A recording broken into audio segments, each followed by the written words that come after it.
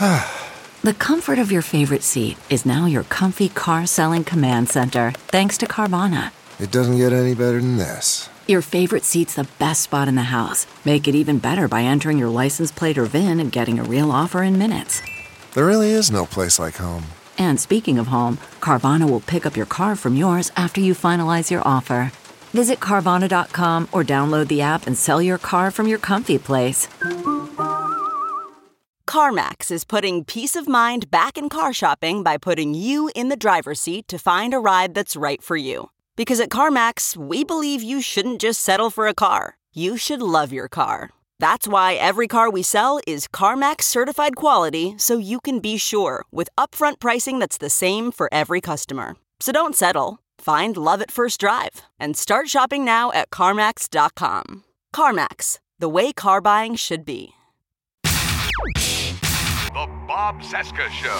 Bob Cesca. Did you ever see anything about Cesca that made you suspicious? The Bob Cesca Show.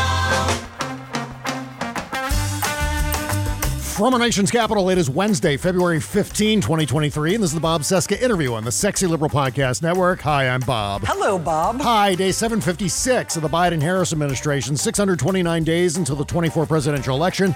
You can find me on Instagram, the Bob Cesca. Lots of videos of me saying things about the podcast on Instagram.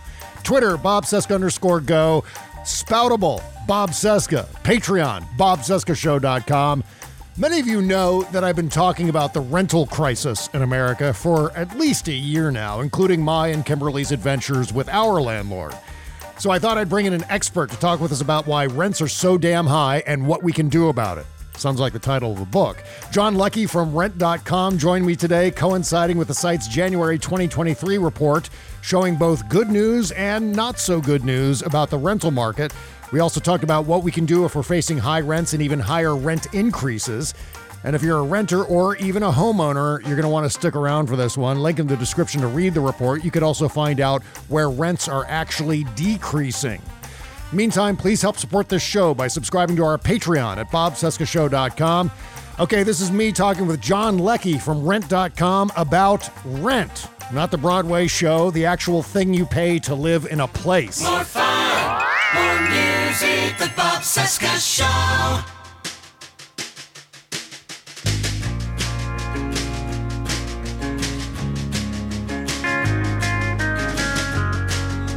Hey, how you doing, Bob? I'm doing great. Thanks for coming on. I really appreciate it. In fact, this is perfect timing because this is something I've been talking about for a year now, some of the punitive rent hikes and so on. So I'm incredibly glad that we've connected here. In fact, about a year ago, I got socked with a 25% rent increase. I mean, fortunately, I was able to forestall that hike due to a COVID emergency piece of legislation here in my county, and a law where I live that prevents landlords from raising rents twice in 1 year. But there are many renters who are getting screwed by these kinds of rates. What do you recommend in terms of universal solutions to the kinds of rent hikes, especially that they're seeing in Florida? Certainly we're seeing them here in the DC area. What can renters do to push back against this? Well, I mean, renters can always negotiate, right? It's never quite a renter's market in that kind of way, but it's definitely, they have more leverage, I think, now than they did before, and certainly more than they had about 6 months ago. So always negotiate, but make sure you show up and you've done your homework. Yeah. You know what rents are going for similar apartments in your area. Look at similar square footage, similar kind of amenities, things like this. But more importantly, I think look back at the yearly changes from before the pandemic. And try to get increases more in line with those ranges, which should be somewhere between 2% and 4%, rather than something like the 25%. These extreme changes we've seen over the last few years. The January report at Rent.com shows a monster increase in median lease rates between February 2021 and around August 2022, which is what I definitely experienced. I mean, I was right at the peak of that wave. This was all about the increase in housing values, right? Yeah, a lot of it was about increases in housing values. So, the Rental prices tend to follow the mortgage market. So as the mortgage market goes up, rental prices go up, and a lot of that's obviously housing is just more expensive in general, so people feel like they can charge more, but it also puts a lot more. It keeps renters in the rental market and creates more renters as housing gets more expensive. And some examples of that is first time home buyers that have been renters all their lives, that have been working and saving to buy a new home. Now that home is out of reach for them. They have to continue to save, and while they save, they remain renters. Other people will sell their homes to take advantage of high prices, and to take best advantage of those high prices, they also need to hold off on buying, and so those people also become renters. So you really put a lot of upward pressure on rents when housing prices take off. Please explain, because I'm failing to grasp this, John. How do rising house values cause rent increases, especially with corporate apartment complexes like the one I live in that don't necessarily deal with selling and buying homes? For example, if I own a home and I'm paying $2,000 a month on my mortgage, but I'm renting it for $2,500 a month and the value of the house goes up, why would that drive an increase in the rent I'm charging my tenants? I'm failing to see the relationship between increasing house values and the rise in rent rates. Well, it's the fact that fewer people can afford to buy. And so when fewer people can afford to buy, that creates more renters. So you have more people competing for fewer spaces. And that's what we saw. We saw vacancy rates just drop through the floor as the housing prices went up. Yeah. And so there's just a big squeeze on the number of available units, and there's a big increase in the number of people who are looking for those units. I see. So it's just a supply and demand sort of thing. Yeah, correct. Yeah. The new report shows a significant slowing in the rate of increase, which is obviously good news. Is this a correction in the market, or do you see prices returning to something that's more manageable? Well, I think this is what's been interesting is people keep talking about, prices are starting to moderate, they're starting to come down. And in one way that's true. What we saw was a 4.77% yearly increase in December. And that was the smallest yearly change we've seen since July of 2021. Mm-hmm. About 17 months ago. It's the fourth consecutive month of single digit increases. It's getting more in line with sort of traditional increases that we see, in normal times, and month to month too. Rents were down about 1.41%, and that makes 3 out of the last 4 months that rents were down on a monthly basis. But I think it's not necessarily a correction. It's just we've reached a new floor from which rent prices can grow, rather than like a ceiling from which they will come down. And so what I mean by that is you are sort of in the middle of this great increase in rental prices, right? And so it was really between, 2020 and 2021 that prices really took off. If you look at the yearly change between those 2 years, it was about 14.5%, right? And so, but now we're getting to a point where we are comparing rent prices now to prices that had already gone through that big change. Yeah. Right. So they've bumped up in value. So when you look at sort of the 2-year change in rent prices, rents in December of 2020 were at $1,649, and then let's see, in December 2022 they were $1,978. So we're looking at just about a $330 difference, mm-hmm. right? When you break that down to a percentage level, that's 20% over 2 years, right? So it's not that the rent growth has slowed and is coming down, but it's that we've reached a new higher level of rent prices, and that's the new base from which these yearly increases are being measured.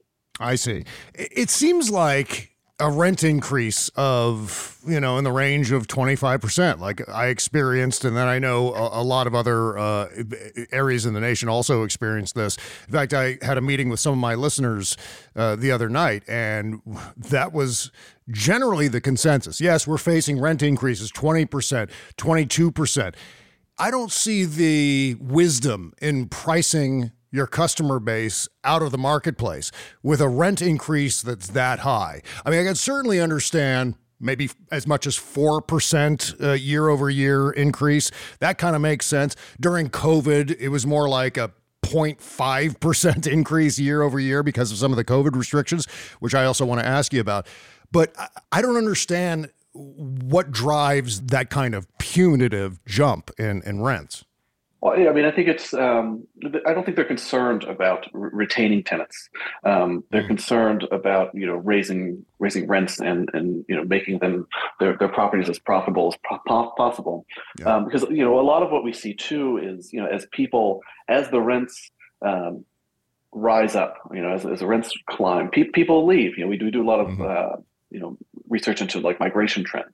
Yeah. And so you have a lot of people leaving, big metropolitan areas in the Northeast and in the West Coast for places in the Midwest and the South.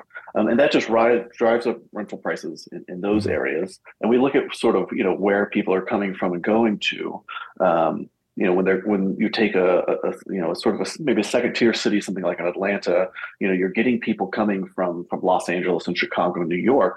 And then that's pushing out people into more regional areas.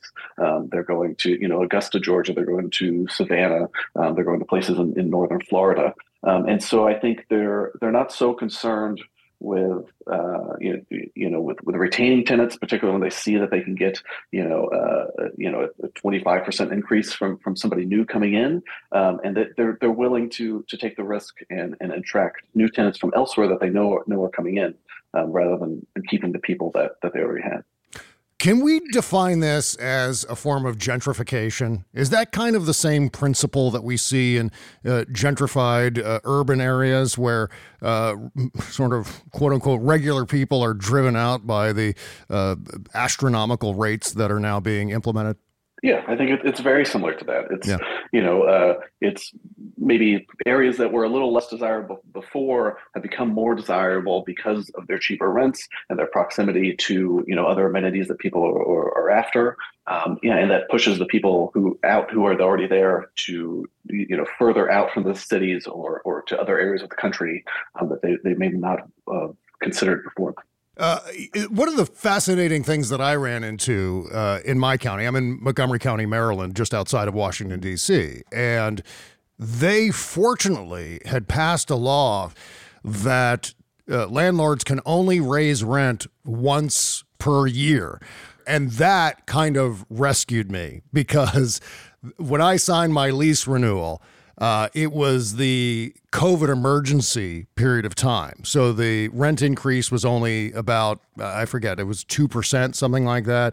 And then once the COVID emergency ended, they went and tried to bump it up to 25%.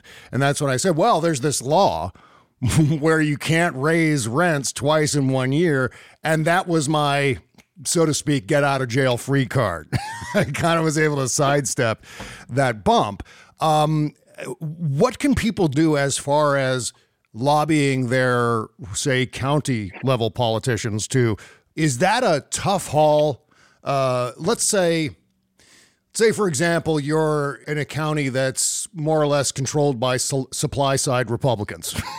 And I'm throwing that. I'm not trying to be overtly political with this, but I'm just saying that if you're boxed in like that with maybe politicians who don't necessarily love the idea of rent controls, what do you do to lobby for legislation that would prevent some of these punitive rent hikes that would at least put some kind of controls on prices?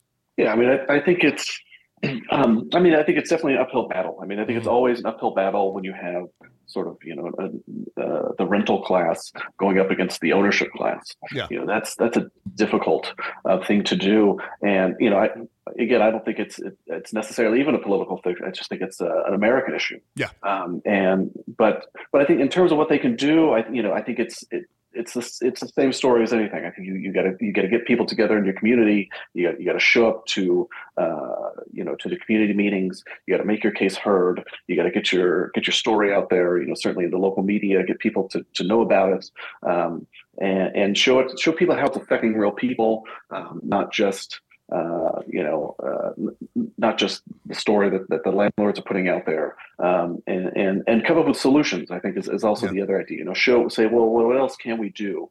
Let's show the problem and show how we can fix it, and mix a little collective action. And I think that's probably the maybe the only way forward.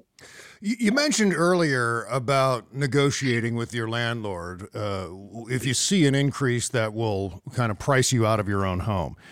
Let's say you go in there, Jon, and you're facing a rent increase, just hypothetically, of 20%, somewhere in that range, and that's just way outside your budget.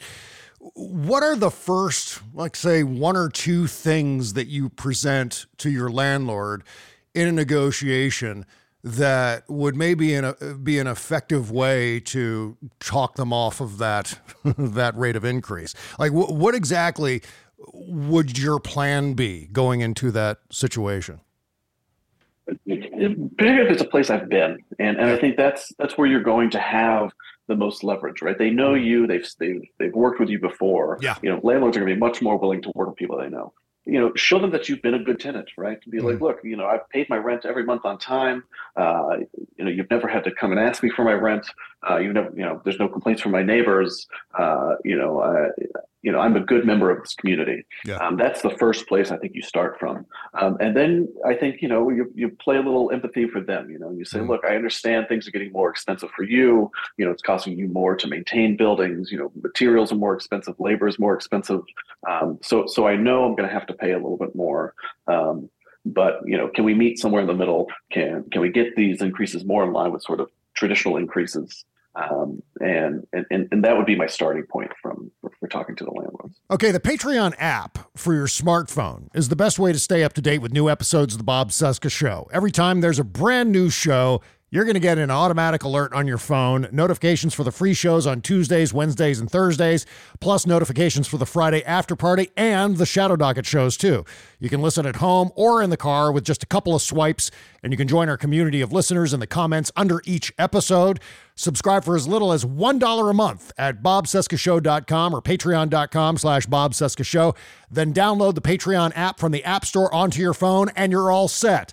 Again, that's bobcescashow.com, and we thank you.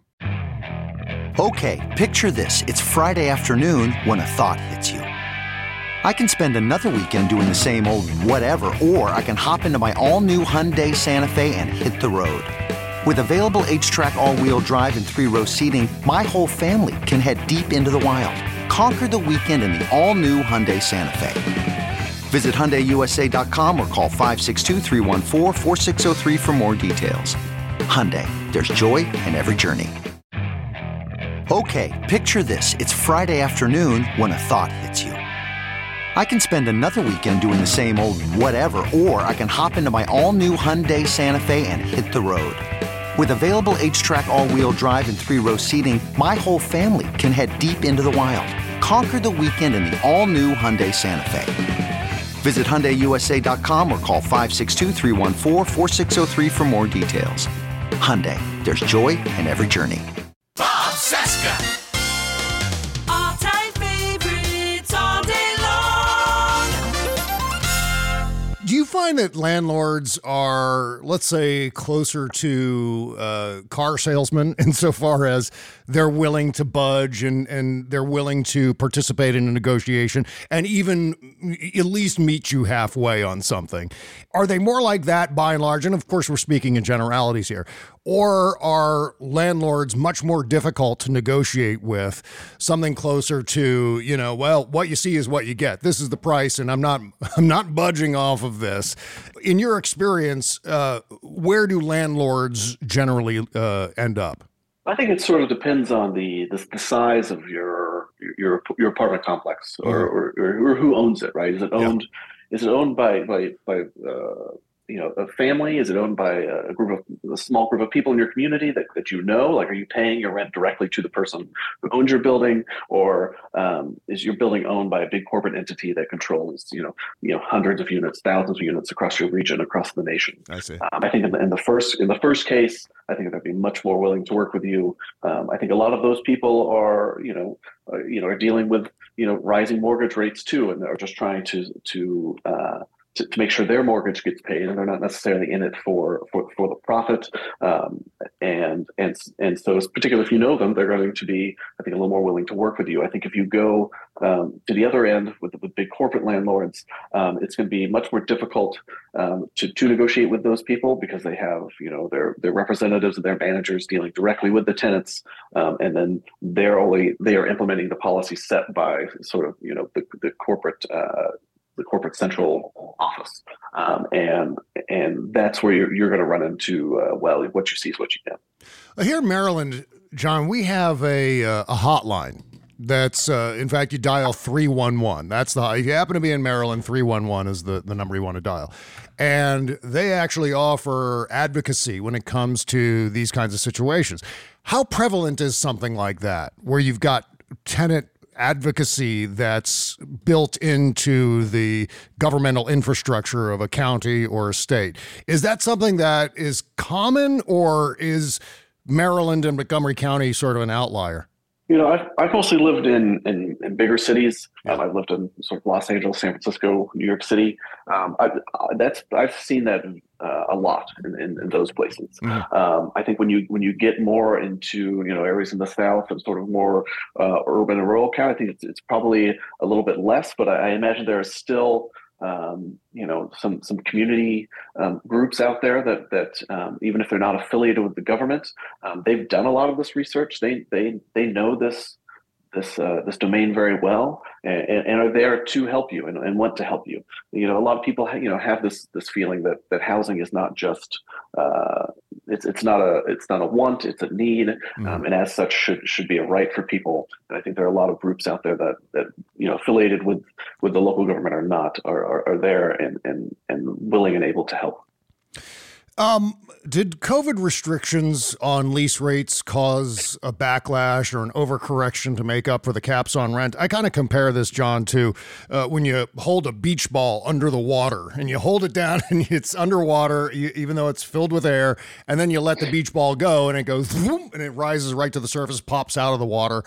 And that's kind of one of my theories in terms of explaining some of these gigantic rent increases. Is that a thing, or is it really more linked to the house values and not necessarily COVID? I think I think it's mostly linked to the house values. Mm-hmm. I think there is a little bit of that, depending on the landlords who you talk to. Because landlords, they did take a little bit of a hit in the middle of the pandemic. Yeah. They weren't, if they couldn't collect rents, they weren't able to evict people who weren't paying their rents. Mm-hmm. Prices did drop during the pandemic, but they only dropped by 2 or 3%.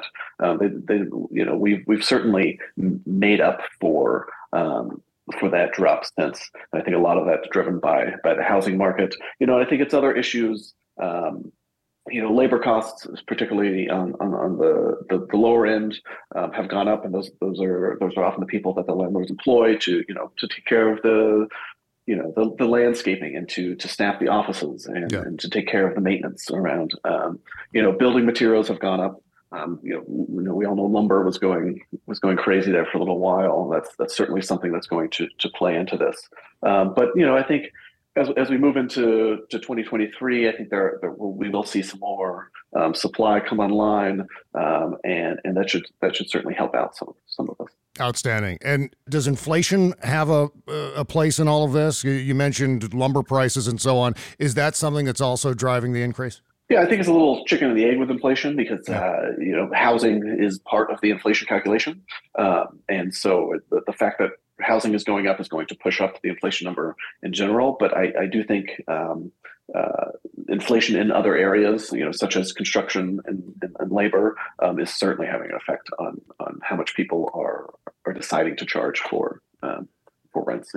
Yeah, and one of the things I been thinking about in terms of inflation and how it may relate to COVID is that a lot of Americans received checks from the government during COVID. Meantime, the unemployment rate is at a record low. Is there any indication that maybe landlords are exploiting some of the better economic indicators with higher rents? To say, well, okay, people have got a little bit more money. Let's just take that. Let's take a little bit of that, because obviously they can afford it if they're getting a check from the government, or they can afford it because unemployment is so low. In other words, Americans having a little more money on hand, so let's grab that. Is that a thing, or am I just overthinking it? I mean, I don't think it's that direct, but I think there is a sense that when people have more money, this is just what kind of drives inflation in general, right? People have more money and they're more willing to spend that money on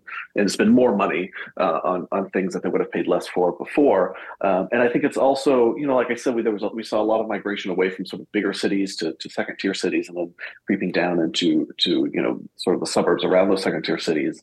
And I think that's, if you come from a place like New York or Los Angeles, and you come to a city, in the South of the Midwest, that is traditionally $1,000 a month cheaper than what you're used to paying.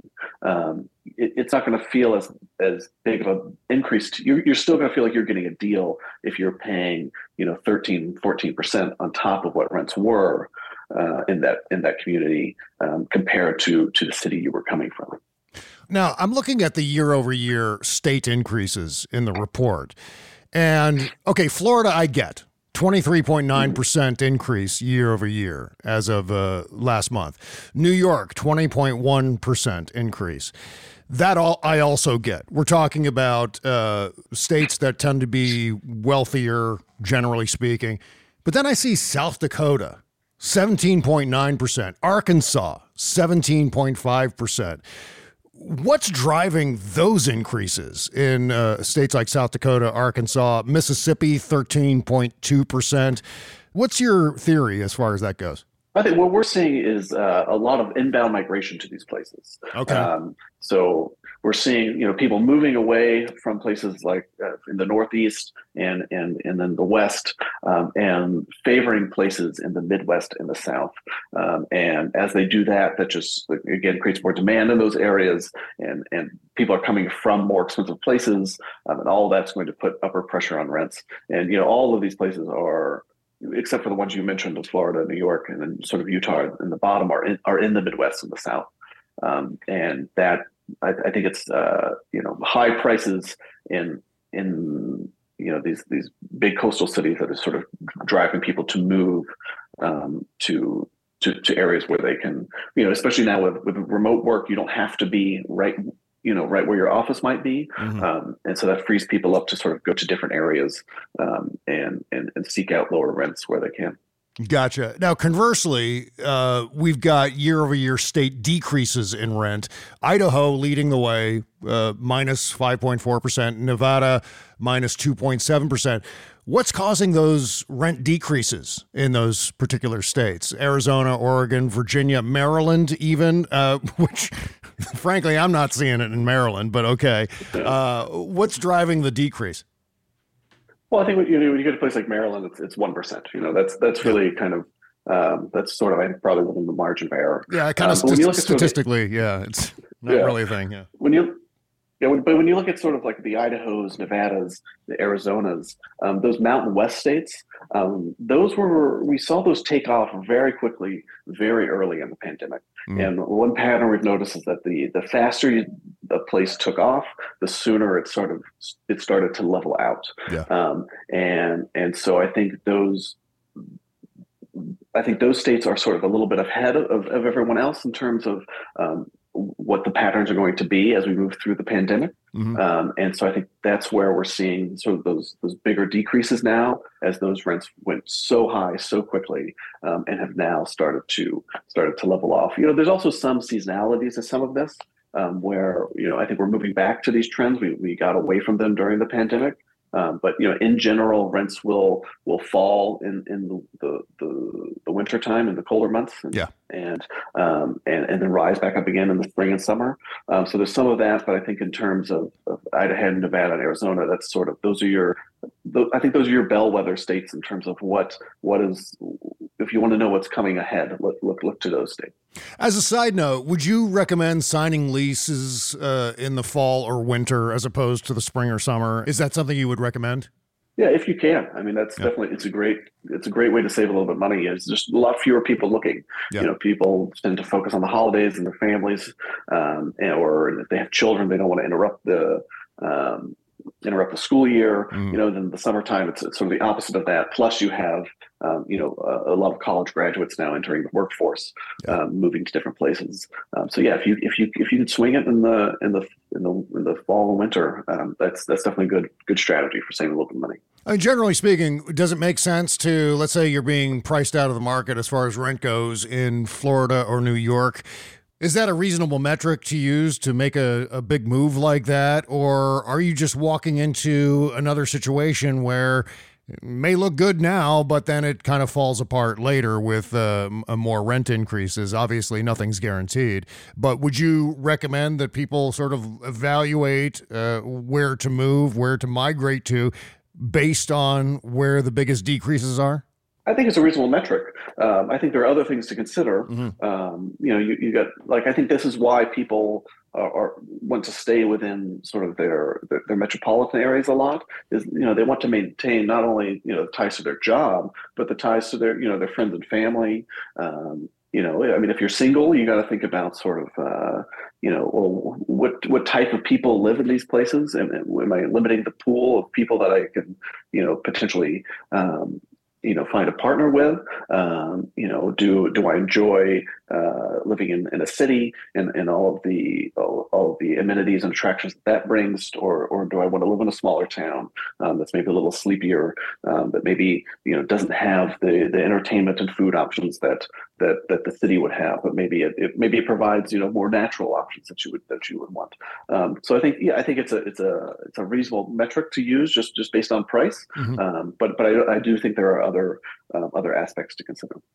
Just one last question for you, John, and this is kind of a more general strategic question when you first are, house hunting, rental hunting, and you're applying for, a rental. So you're really in love with this place, but they've got this application fee that runs here, at least according to this report, anywhere between $35 and $100.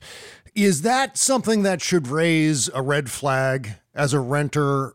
Are there scammers that we should be aware of when it comes to application fees, or is it generally something that's on the level, or there maybe are laws regulating that sort of thing?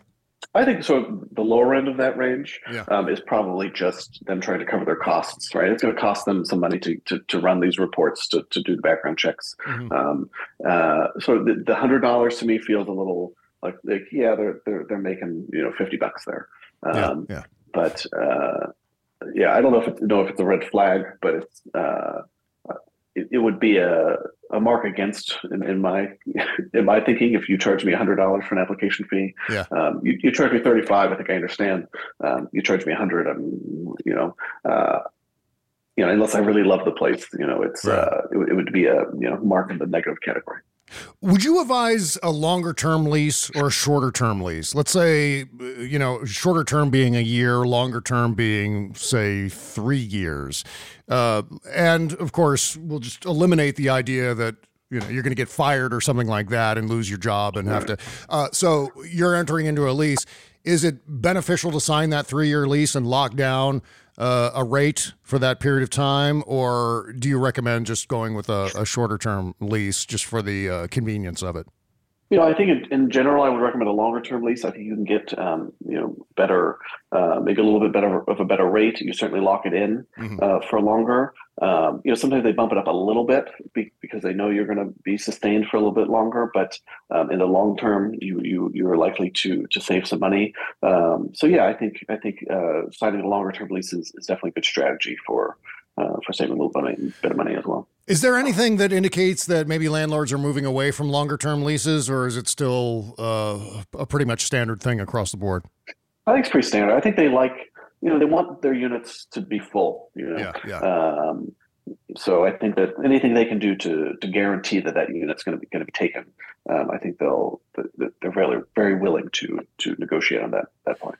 Well, this has been amazing, John. I think we've answered a ton of questions here, extraordinarily helpful for, I think, our listeners who are facing a lot of the same problems I've faced and a lot of other Americans are facing as far as rents going up and how to handle that conundrum when you're faced with something like a 25% bump in what you have to pay every month. I posted a link to the rent.com report in the description under this episode. Meantime, how can people follow your work, John? If you go to the report, that's the biggest thing that I do. You can also find us in more general research on rents that sort of builds off these reports and analyzes these reports at just rent.com/research. And that should have everything that we're doing anyway. Outstanding. Thanks so much for your time. I really appreciate it. Thanks for having me, Bob. Appreciate it. Take it easy. Take care. Bye-bye. All right. Take care. Bye. Pain is covered over all those years now, just another color.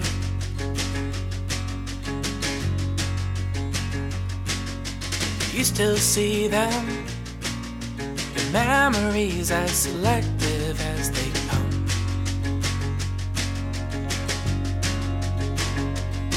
And I don't wanna fall down this rabbit hole you found, buried beneath that yellow house, going nowhere fast.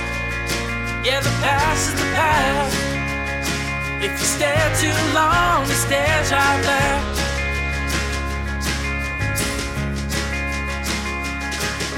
Caught in the shadow, better days you never could let go of.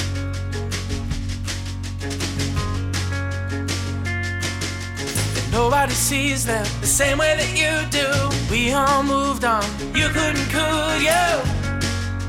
You couldn't, could you? Could you? And I don't wanna fall down this rabbit hole you found, buried beneath that yellow house, going nowhere fast. Yeah, the past is the past. If you stare too long, it stares right back. Going through withdrawals, craving what's inside those walls. Rewind the clocks so you can have it all. Going through withdrawals, that big house makes you feel small. Just like you, I wish I had it all. Wish I had it all. I wish I had it all.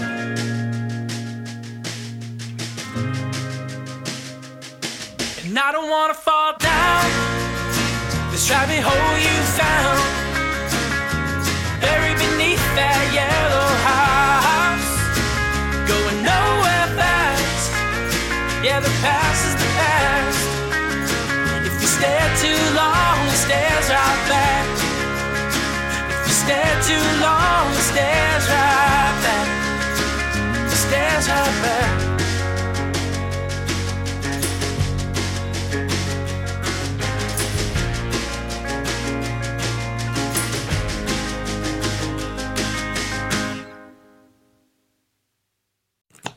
Hear that? That's the sound of change being cooked up in our schools. Each day, school food professionals throughout California are working to make better meals for our kids, one tray at a time. These meal planning, sauce stirring, taste bud training professionals are making food for students from kindergarten to high school using fresher ingredients and flavors kids love. The secret ingredient to better school food in California? The dedicated professionals who are improving it every day. Learn more about how they're cooking up change at schoolfoodpros.org. Grant provided by California Community College's Chancellor's Office.